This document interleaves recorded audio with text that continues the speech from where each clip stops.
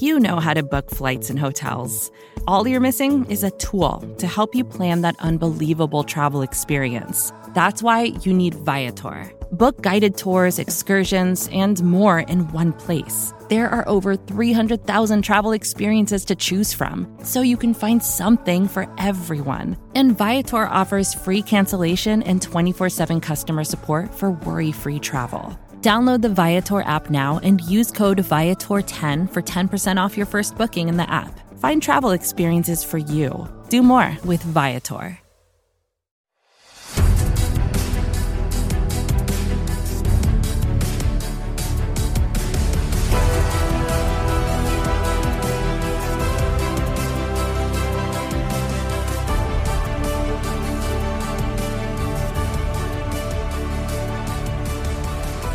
Hello, New York Giants fans, and welcome to a new edition of the Valentine's Views podcast. I'm Ed Valentine of Big Blue View, and today's show comes to you just a few days before the start of the 2022 NFL Scouting Combine, the last really big event before the NFL Draft, or at least the last time that NFL scouts, general managers, coaches will get to see most of the top draft prospects in one place. And here to help me break down the combine, talk a little Giants draft, is Eric Crocker of the Locked On Draft. Eric, thank you very, very much for stopping by. Oh man, thanks for having me on. Hey, so busy time for you guys. Just by way of background, you had a brief cup of coffee with the Jets, played in the AFL. You've doing a lot of stuff on the Locked On Network these days. So you're a busy guy these days.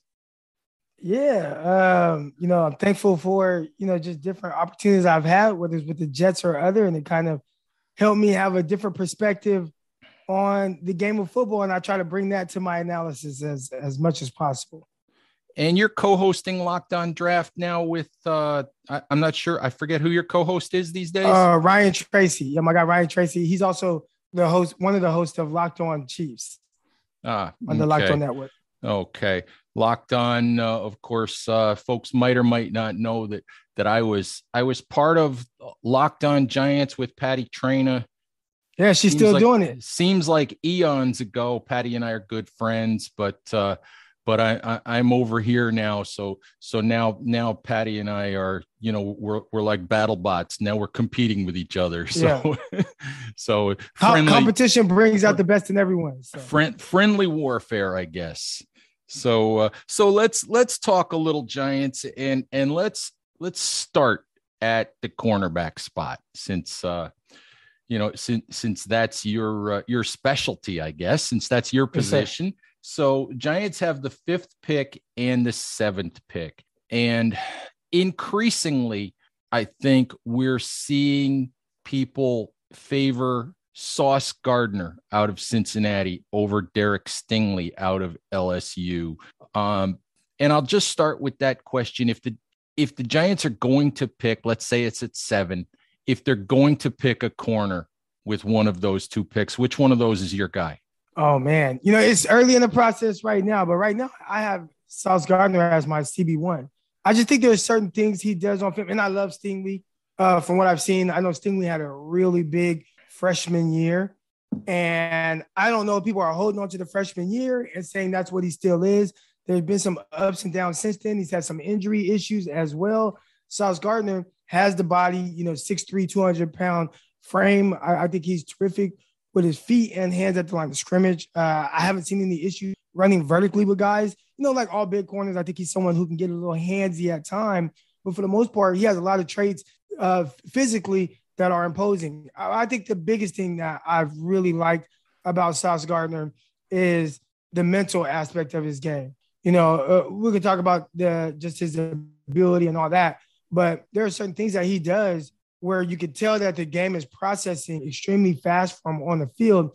And I think that's what makes him a good corner more so than anything else. Interesting. Are you worried at all? I've seen some people say, well, he didn't play on a regular basis. He didn't play against top level competition.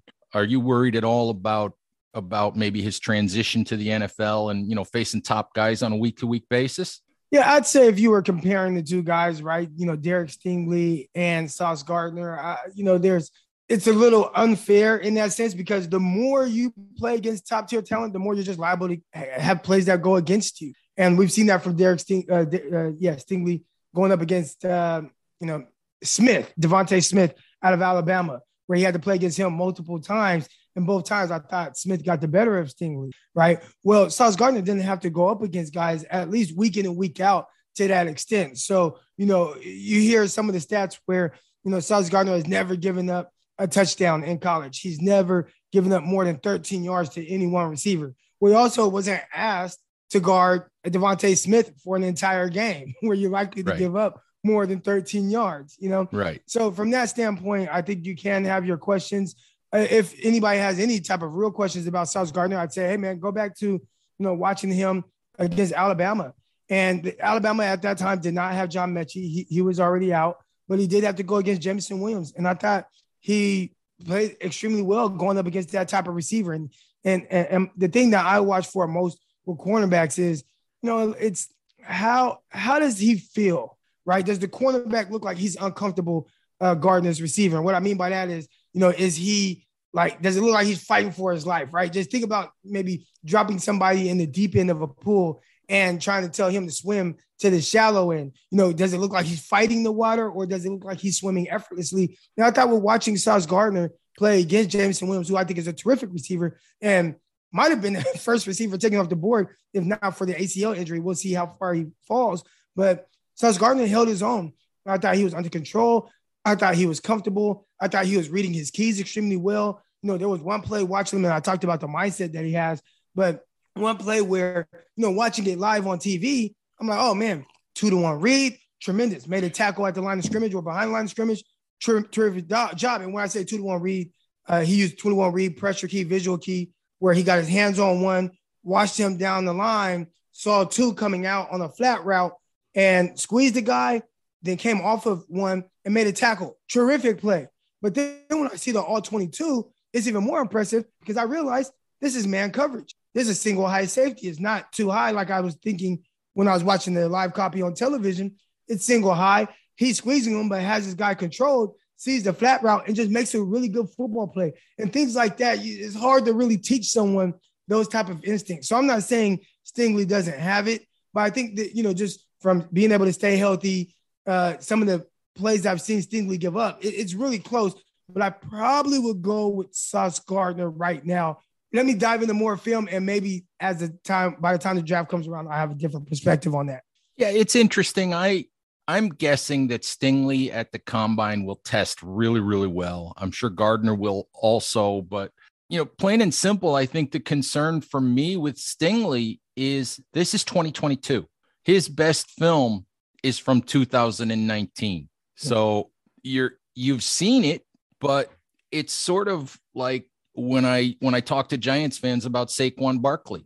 Can you call Saquon Barkley a superstar running back in 2022 because he hasn't been that player since 2018? So if you draft Derek Stingley, my concern is simply, are you getting 2019 Derek Stingley? Are you getting a player that deserves that top 10 pick? And I mean, how much of a concern is that for you that we haven't seen it in that long?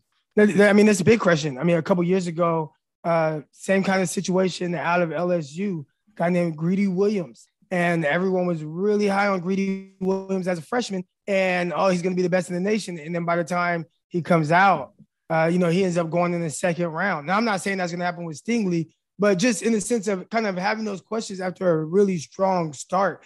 And since now, I do think a lot of what Stingley is going off of now is from his freshman year. I mean, we're talking about someone who has played kind of limited snaps, or at least limited healthy snaps since that 2019 season, and still have him pegged as going top 10. And I wouldn't push back on it. I think it's a tremendous, talent. But, I think as you say, the questions that are there, I'd agree. One other thing I kind of left out about either Stingley or Sauce Gardner or anyone else that might be up there for that CB1 in this class, scheme has a lot to do with how well somebody will play out as well, right? A couple of years ago, I thought CJ Henderson was the top corner in the class and Okudah was after him. But even then, I mean, both of those guys, I thought they were tremendous athletes, but they had totally different games. And when you watch who they were pegged to go to, I'm like, man, if Okudah goes to 3 like he's being projected to do, that's not going to be good, especially if they plan on using him like they used Darius Slay, right? Darius Slay was somebody who they asked to play man press, follow guys around, go shadow Keenan Williams, go shadow anyone that's the top guy. Well, I didn't think that was Okudah's strength in college. He was a press bail type guy. I thought he read concepts down extremely well.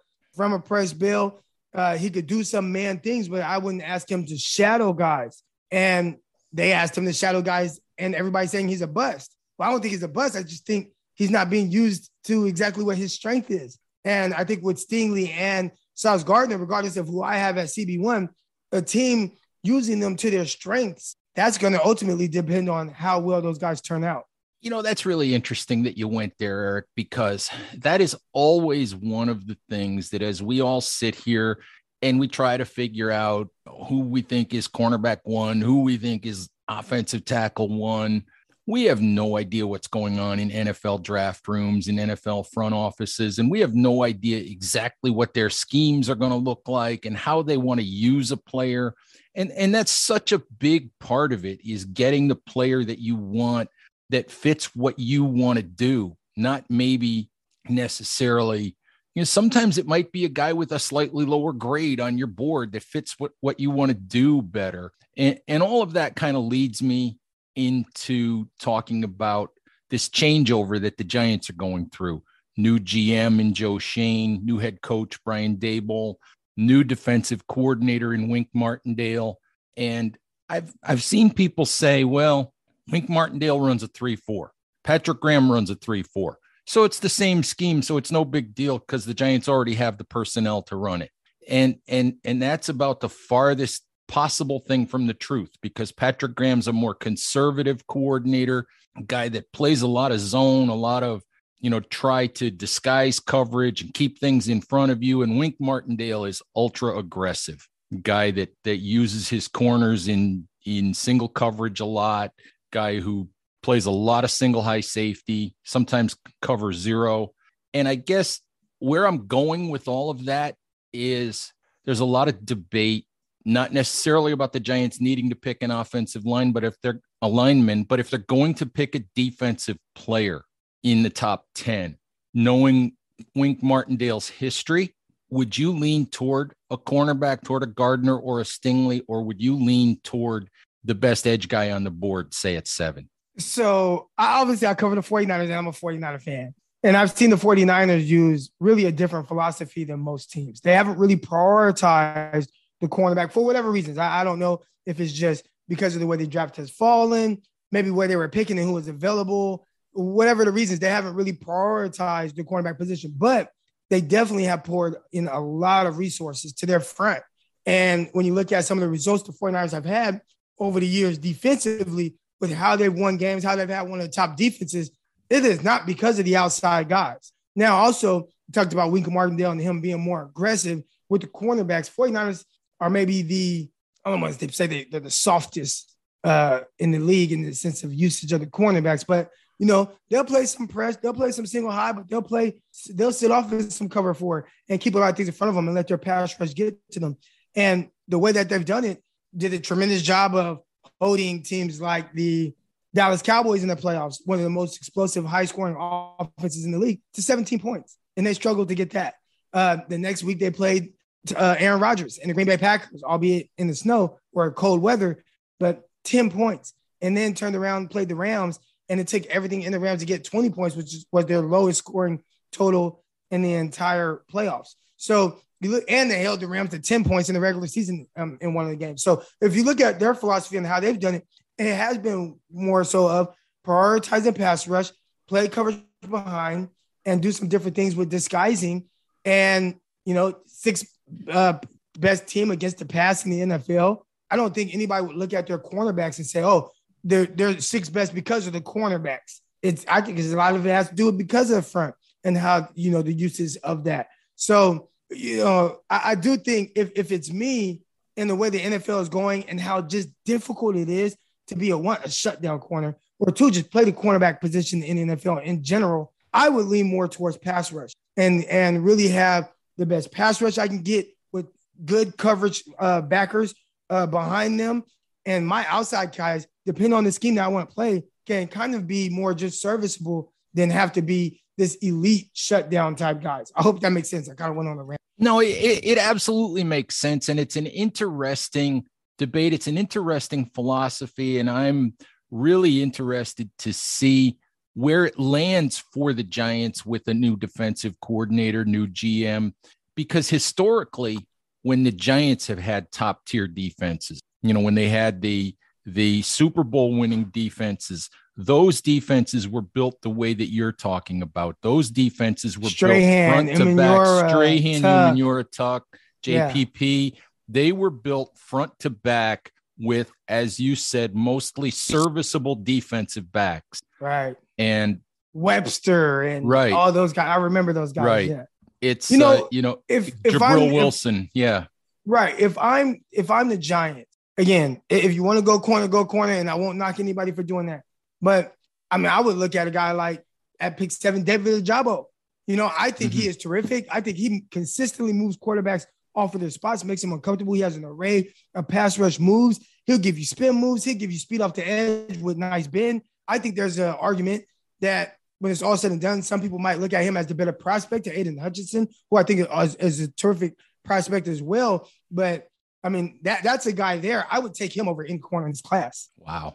Interesting, because I do mock draft trackers every Friday, and Ojabo is the guy who seems to be mocked more often than anybody else to the Giants at 7, not at 5, but at 7. I know that. Yeah. It's interesting because, he's one of those guys that people debate as to whether he's a top 10 at this point, as to whether he's a top 10 pick or not. I mean, you expect, obviously we're talking combine a little bit too. You expect that he's a guy who might test extremely well at the combine. I think so. Now, a lot of my analysis is off of film. I'm not as analytical as some other people. So, I could look at his combine numbers, and I think the combine stuff just changes how much money you make. I don't think it changes if someone likes you or not.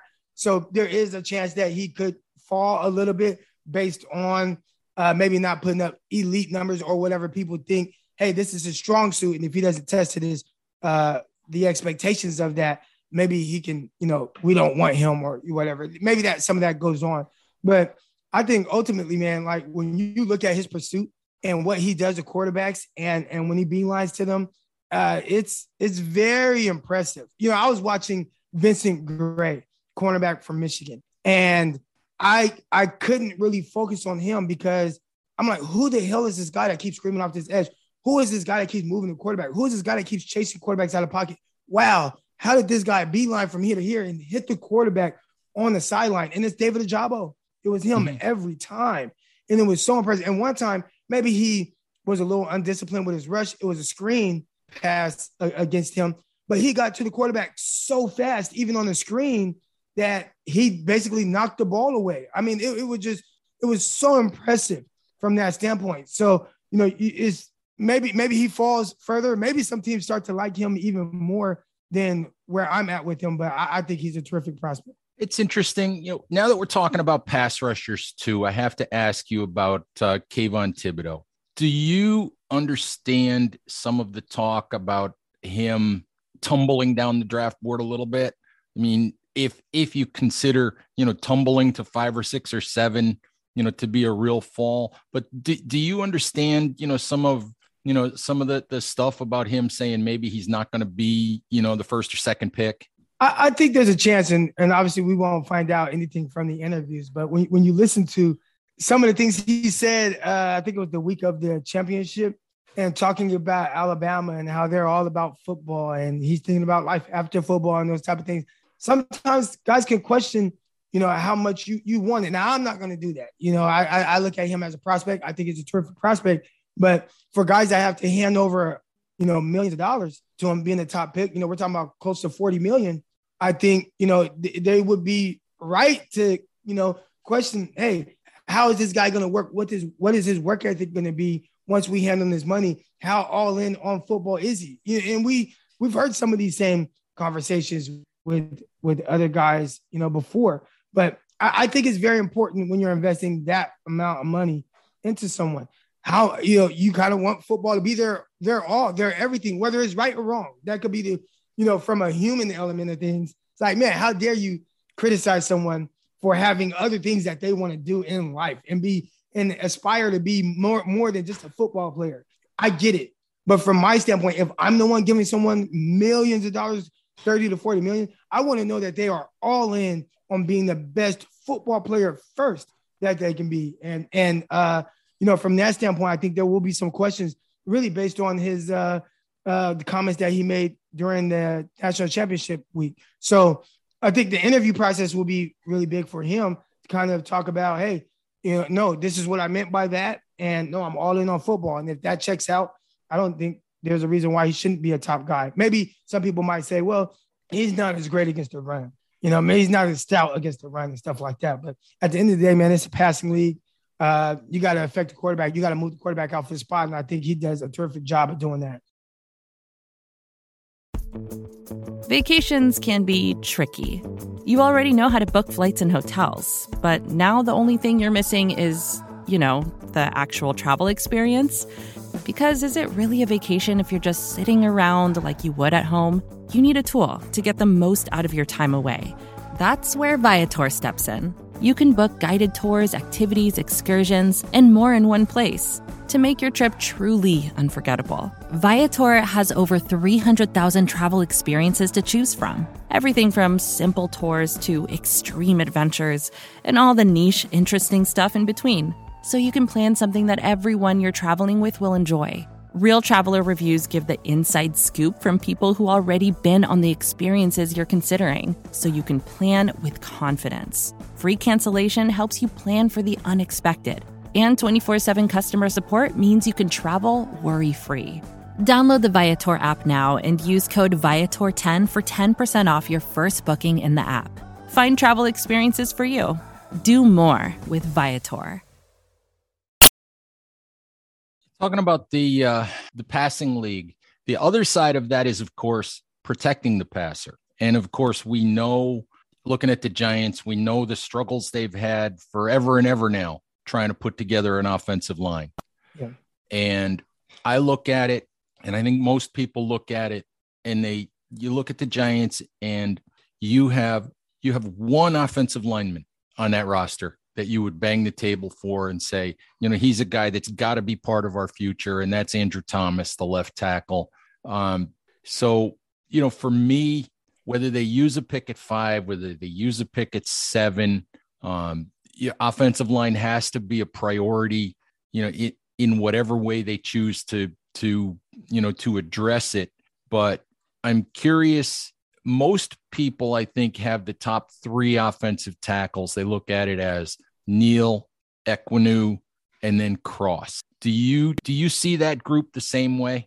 Yeah, I think that. And I think another guy that's climbing the charts is Penning, right? He's someone that people are really high on as well. You look at this, really just the front in general, whether it's offense or defense. I could see the first 6 picks being all guys that play in the trenches. And I think the offensive line, I think there's going to be a run on that. I think there's a terrific class, even down to some guards that might go a little bit later, like, Green out of Texas A&M. So, New York Giants team, I think the biggest issue, and they said that they have not done a good job of really preparing Daniel Jones for success in the sense of what's around him. They haven't been setting him up for success, and I think a big part of that is the offensive line. When you watch him, he's constantly under duress. He's constantly being rushed, and that can mess up your mental psyche on the field and how you're processing. Imagine, I call it your time clock, right? I think consistently his time clock is going off. And even when he does have good protection, he's so kind of, beaten that he's still playing fast in his head. That's going to make you inaccurate. That's going to make you miss reads. I think that's a big issue what's going on with him, because when you look at Daniel Jones, if you just watch him throw the ball, he throws the ball well. You can see the type of athlete he is. He runs extremely well. The movement, I think he fits the mold of what you want from a modern day quarterback. But when everything you've done is so sped up because your offensive line has been so poor And it's hard to watch a New York Giants game and not see that. I think you really have to address the offensive line. And when you look at some of the guys that are here right now that are going to be at the top of the class, you have to take one of these guys. And I think they all have their different skill sets.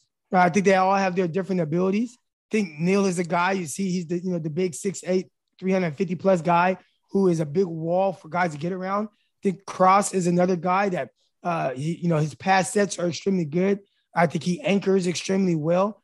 Ekwonu, he might be a guy who I think when it's all said and done, potentially might profile more as a guard. We'll see how long he is. He's already listed at 6'4". If he measures in at 6'3", we'll have to see how long his arms and stuff. But most tackles have been, 6'4", 6'5", and up. We'll see if he kind of meets that threshold. But I think you definitely you don't want to reach for a need, but I think the need matches the top of this class and what that is out the offensive line. So if I'm New York Giants, I'm definitely looking towards some of these guys that at the top, especially with the 5th overall pick. I love Ekwonu. I love the attitude that he plays with, to be honest. I mean, I don't know what the physical measurements are going to be. I just love the attitude. I love the physicality. Talking about the top of the class, do you see Cross as a top 10 guy? I think I know the answer, but do you see him as a top 10 guy in this draft?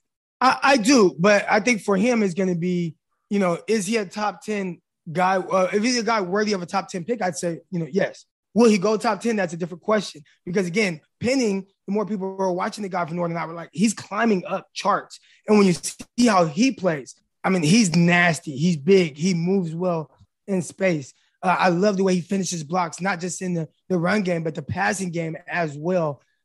He has more length than some of these other guys where the thing with him is he's a little lean, right? He's hovering around 300 pounds, 6'5". He's more of the longer, limber guys in this class. Penning, I mean, he's a big 6'7" guy, but he's like 325 pounds. He's going to be massive. And if he moves well when testing, I mean, this is a guy that's going to just only continue to climb. Now, the big thing with him is going to be, the level of competition.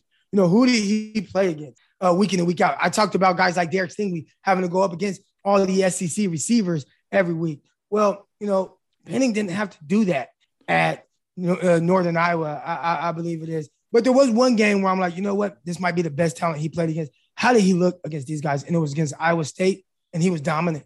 Dominant.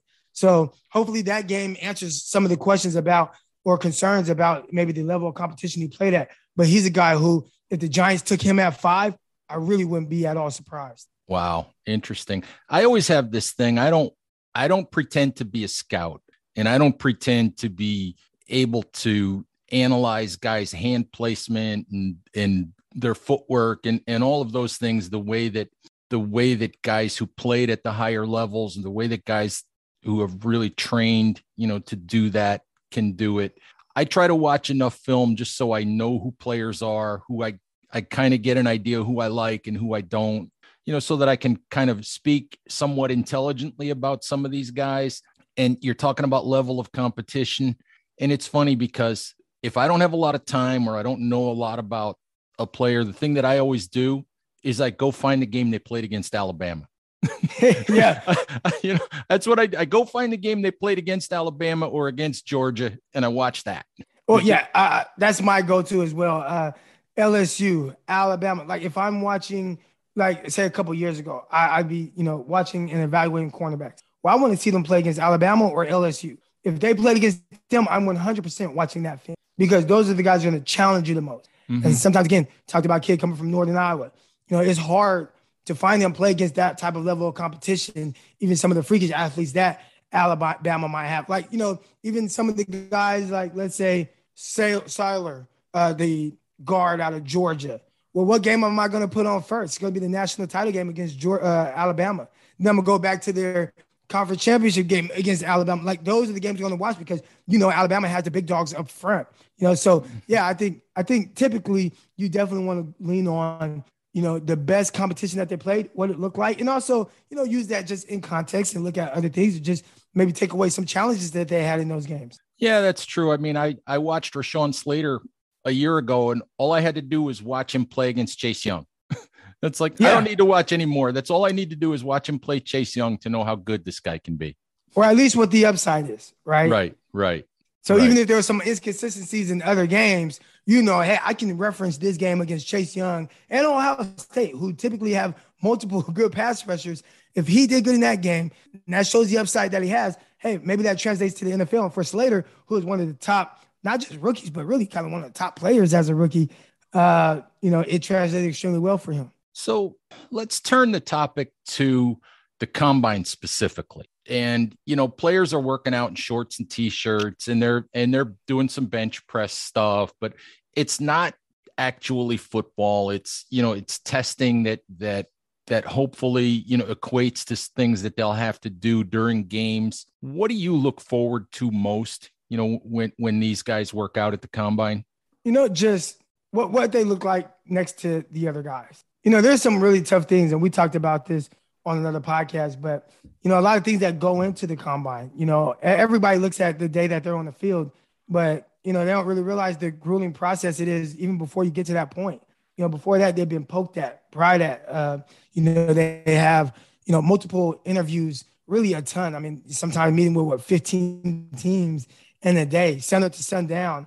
They have these crazy medical checkups. I remember, when I was going to sign with the Jets, my physical was 3 hours long. That's a long process of people just testing you, seeing how flexible you are here, seeing how this past issue might have been a shoulder injury, knees, whatever it is, and then maybe having to do re-checkups on the same thing, depending on what came back, EGK test on your heart, what might come back from that.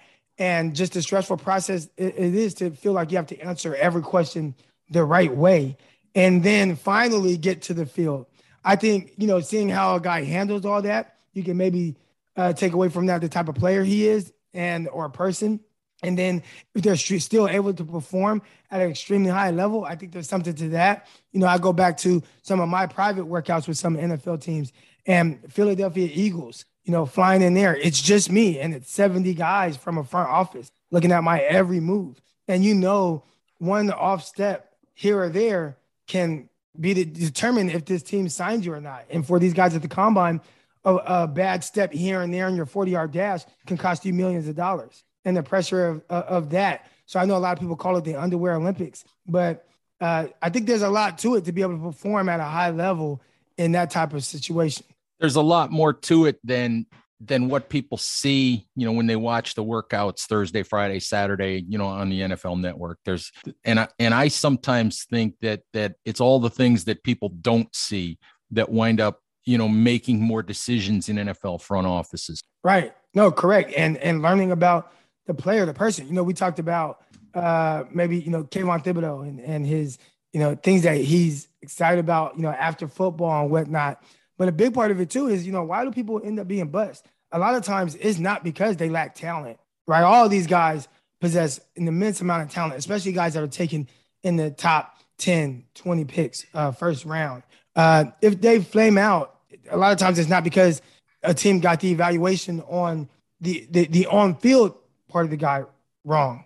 A lot of times it's the mental aspect of finding out who that player is. Once he gets millions of dollars, is he still going to perform at an extremely high level or prepare at a very high level, right? The situation that you put that player in, are they set up for success? You look at just this past draft, and there were 5 quarterbacks that went first round.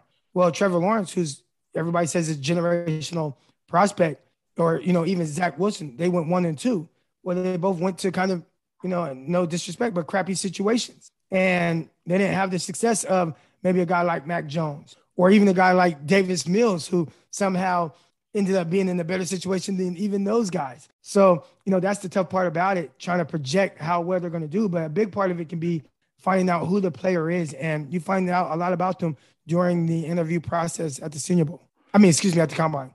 All right. Really last thing for you, Eric, looking ahead to the Combine, to this week, are there some guys, heading into this week, just 2 or 3 guys that you can think of that you're really, really curious about, about what they're going to do, this week at the Combine, guys that you think that this could really, swing, as you said, those millions of dollars one way or the other? Yeah, I think the first guy that stands out to me is probably Roger McCreary. And obviously, I pay a lot of attention to cornerbacks, but Roger McCreary And because I thought his film was tremendous. I thought it was really good. Cornerback out of Auburn, the way he challenged himself again. I go back to, hey, how did you play against Alabama? Jameson Williams, John Mechie. I think they're both terrific receivers. Thought he held his own. He was maybe targeted 12 times. Thought he did a terrific job of covering them all over the field, whether it was on the outside, whether it was in the slot, covering slot fades, down the field, vertically pushing routes, breaking up passes. He's a good press guy. He could play some off. Thought he, struggled a little bit in kind of fighting through traffic a little bit because they played him in so much man in that game. So there were a couple of big plays he probably was dinged with. But I thought from what I'm seeing on film and analysis standpoint, terrific. Well, he goes to the Senior Bowl and he measures in with below 30-inch arm length, which is crazy. I don't even know if I've ever seen it. I mean, a lot of teams, they want 32-inch length arms. If you have less than that, 31, all right, a little short, for a cornerback, but whatever. Anything less than that, and especially in the 20s, that's alarming. That's going to be alarming to these scouts. So I think for him, a big part of the process is going to be, not the biggest corner, 5'11", 186. Some people are going to automatically peg him as a nickel guy, but does he have outside ability? On film, he does, but I think him running a 40-yard dash, that's what's going to make him a lot of money if he can run well. If he runs in the 4.4 range, he could potentially be a day one pick. If he runs in the 4.5s, we might see him go late day two. And I think that's unfortunate for a guy who I think his film shows someone that's really good. All right. Hey, appreciate you spending some time with us today, Eric. Why don't you, let people know all of the different places where they can hear you, where they can find your work. Yeah. Follow me on Twitter at Eric_Crocker. I'm always posting about different things I'm doing. I know this is a Giants podcast, so you don't want to hear about my Locked On 49ers podcast, but Locked On NFL Draft. It's a daily podcast, 5 days a week. Come at you, myself, my co-host, Ryan Tracy. Also, I'm on with John Schmeldt on New York Giants podcast. It's a draft show, but obviously it's kind of a lot of the following is Giants fans. So you guys check that podcast out as well with, is myself, John Schmeldt, and Tony Pauline. All right. Hey, thank you very, very much. Giants fans, thank you as always for listening. Please remember to subscribe to Big Blue View Radio on all of your favorite podcast applications. Please take care of yourselves, and we'll talk to you soon. Bye-bye. More to-dos, less time, and an infinite number of tools to keep track of. Sometimes doing business has never felt harder, but you don't need a miracle to hit your goals. You can just use HubSpot, because their all-in-one customer platform can make growing your business infinitely easier. Imagine this: high-quality leads, fast closing deals, wildly happy customers, and more benchmark-breaking quarters. It's not a miracle, it's HubSpot. Visit HubSpot.com to get started today. Support for this show comes from Fundrise. Buy low, sell high. It's easy to say, hard to do. For example, high interest rates are crushing the real estate market right now. Demand is dropping and prices are falling, even for many of the best assets. It's no wonder the Fundrise Flagship Fund plans to go on a buying spree, expanding its billion-dollar real estate portfolio over the next few months. You can add the Fundrise Flagship Fund to your portfolio in just minutes, and with as little as $10 by visiting fundrise.com/Fox. Carefully consider the investment objectives, risks, charges, and expenses of the Fundrise Flagship Fund before investing. This and other information can be found in the fund's prospectus at fundrise.com/flagship. This is a paid advertisement.